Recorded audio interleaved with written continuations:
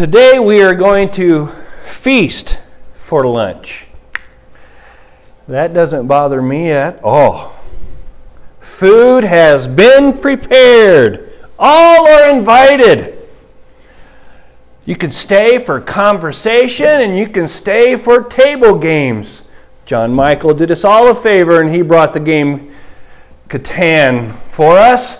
So first come, first serve. I'm first. We do this every month.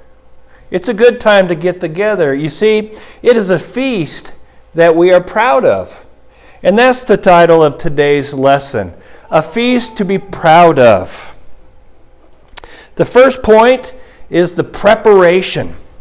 Preparation is a big deal, especially for those who do a lot of preparing. We want the best for others, and you know what? The best takes time. Fortunately, we have many hands here that do a variety of things for this feast. Some of us make the main dishes, some of us the side dishes, and of course, many of our favorites, the desserts. I don't think I've honestly had a bad meal here yet. So if you guys in the back visiting from Lyman feel like you need to stay, we will understand. Weddings are another example of feasting. For those who know, preparation is the key. Where is the venue? Who provides the food and drink? Who's going to be the entertainment? Of course, invitations. Those are always fun. Lots and lots of invitations. No accounting for hoping that you get a lot of gifts from it. But invitations are very important in our preparation. If too many people come unknown and they didn't RSVP, well, that can be disastrous for the person who's preparing because there just might not be enough food. Jesus and his disciples came to a wedding in Galilee. Do you recall that? For whatever reason, the wine ran out. A social nightmare. A social nightmare. John chapter 2, 1 through 11. Jesus, his mother, and disciples came to the wedding. Jesus was invited to come to it. The wine ran out, and the mother of Jesus said to Jesus, "Hey, there's a problem here." "Well, what does that have to do with me?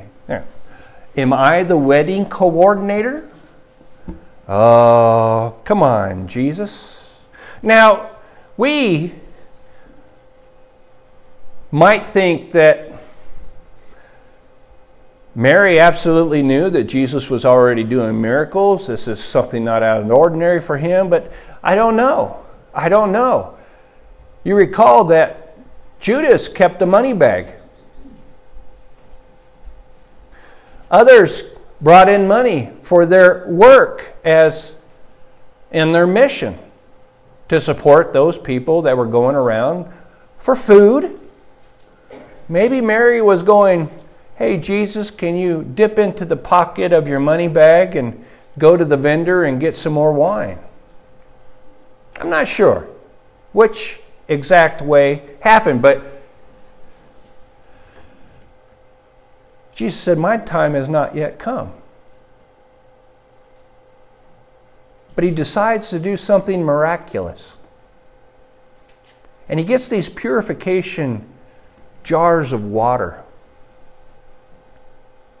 And he makes wine out of it. And of course, the master of ceremonies, because that's what a big deal these marriages are. The master of ceremonies, he tastes the wine. He makes the announcement. At the wedding, people serve the best wine until they've drunk a lot, and then they serve the cheaper wine because that's just the way it goes. But you saved the best wine until last.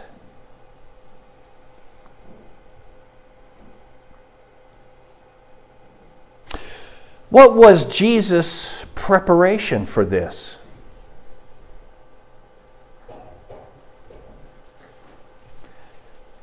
Was he ready for such an event? You see, Jesus is God. Is there anything that lacks his ability?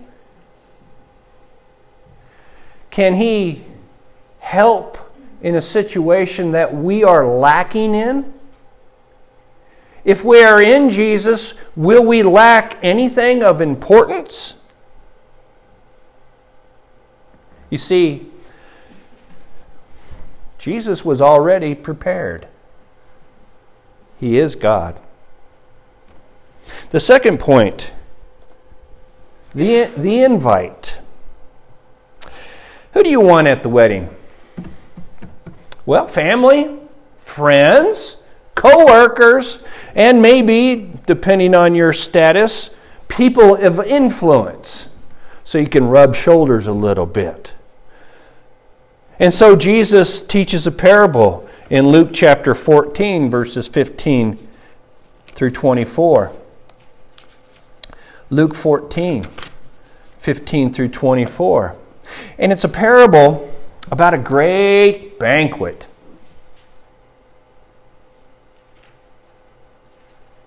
And somebody, during Jesus' discussion, blessed are those who eat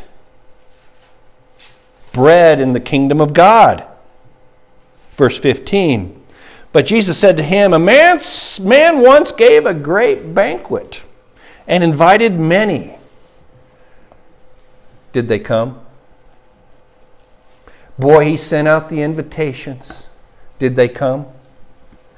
He made all this preparation beforehand. Did they come? No. They had excuses. Excuse after excuse after excuse. And the context of this is wonderful. The whole context. Because they were trying to find fault in Jesus. God sent out an invitation. It was Jesus himself. Will they accept him? Will they follow him? He brings out the invite.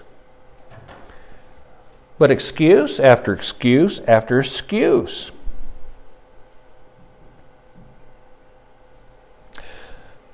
So the servants were sent out to all the other people out there so that they can come. Though this parable may shed light on how certain people treat God, he does want all people to accept his invitation to feast with him in heaven. That's another way to look at salvation.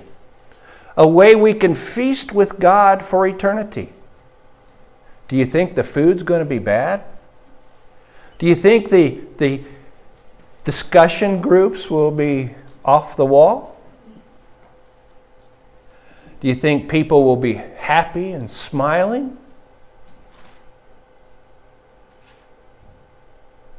You see, Jesus is the invite, but he's also the feast.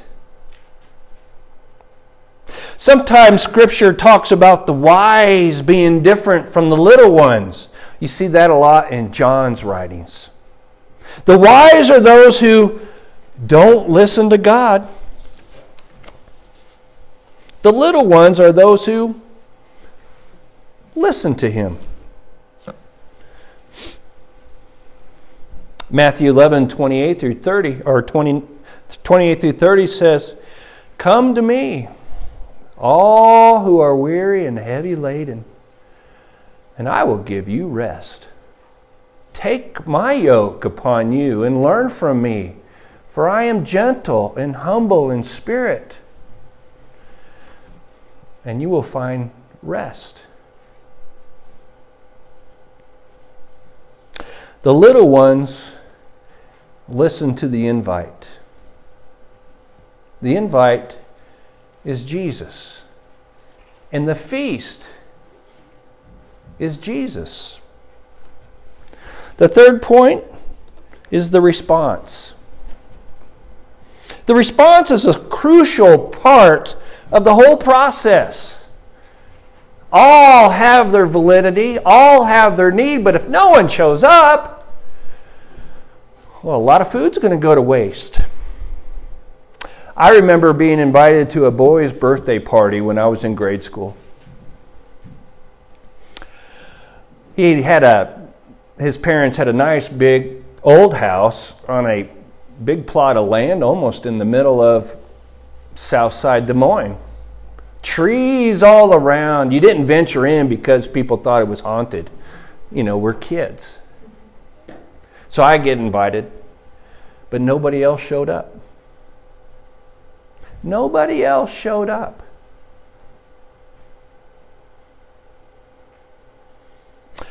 You can tell it bothered him. But we ended up having a very good time.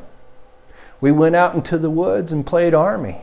We had our guns. We had our hiding spots. We dug in the dirt. We climbed the trees. It was a good time.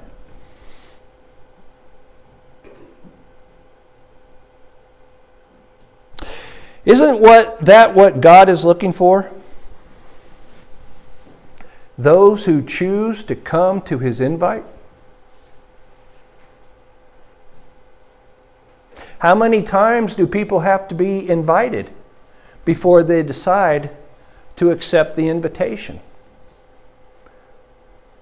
Well, as many times as it takes until we have no more time left.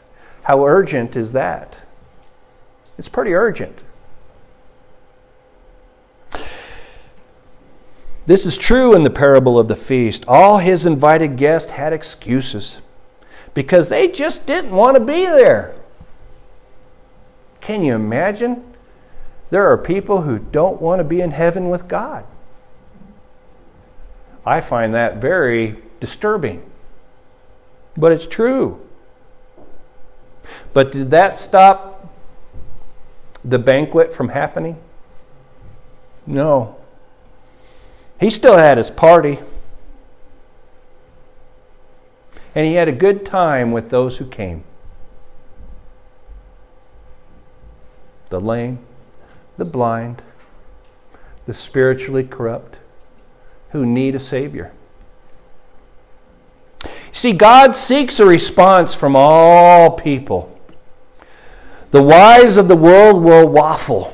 Why do I have to go to church?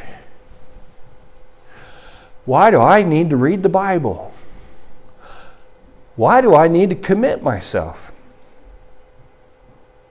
They'll waffle, they'll be disinterested, and in the end they just decline the invitation. The little ones, that John says about the little ones. They listen, they seek, they desire, they want, they pursue the feast of Jesus. You see, God says everything is ready. It's ready.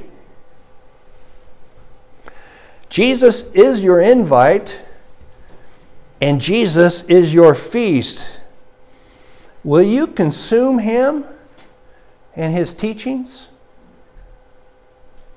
Will you partake in His words? That's the idea that comes out of John chapter 6. Jesus is the bread of life. Not like the manna that your forefathers had in the wilderness and died. Jesus is the bread of life. His words are eternal. Whoever feeds on my flesh and drinks my blood has eternal life, and I will raise him up on the last day.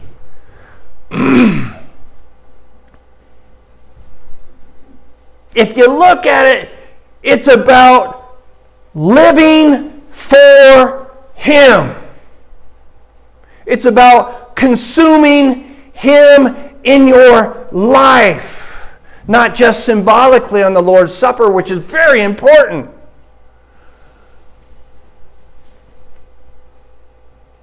Remember what disciple means. Student. And what happened to those students who refused to consume Him, to study His words, to listen to His teachings? They left. They left.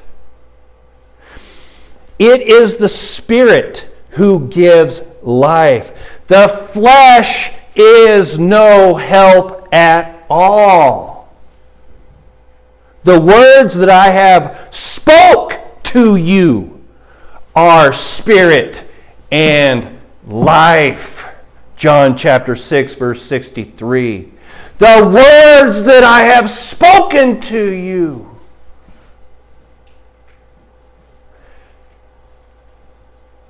What do you lack?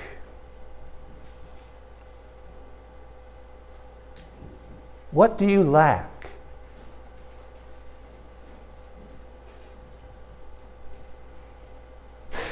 John 6, 66 through 69, and I will finish up. 6, 66 through 69. After this, many of his disciples turned back and no longer walked with him. So Jesus said to the 12, "Do you want to go away as well?" Simon Peter answered, "Lord, to whom shall we go? You have the" what? "The words of eternal life." If you have those words, what do you lack? The lesson is called a feast to be proud of. God made the preparation. He sent out the invite, and the feast is the words of God that give eternal life.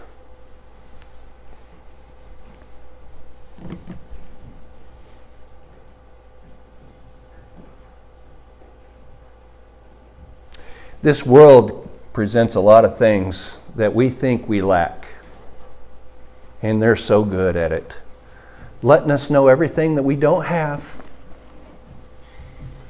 But the reality is, if you're in Christ, what do you really lack?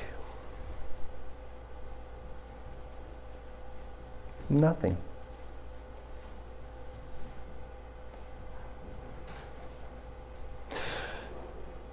So,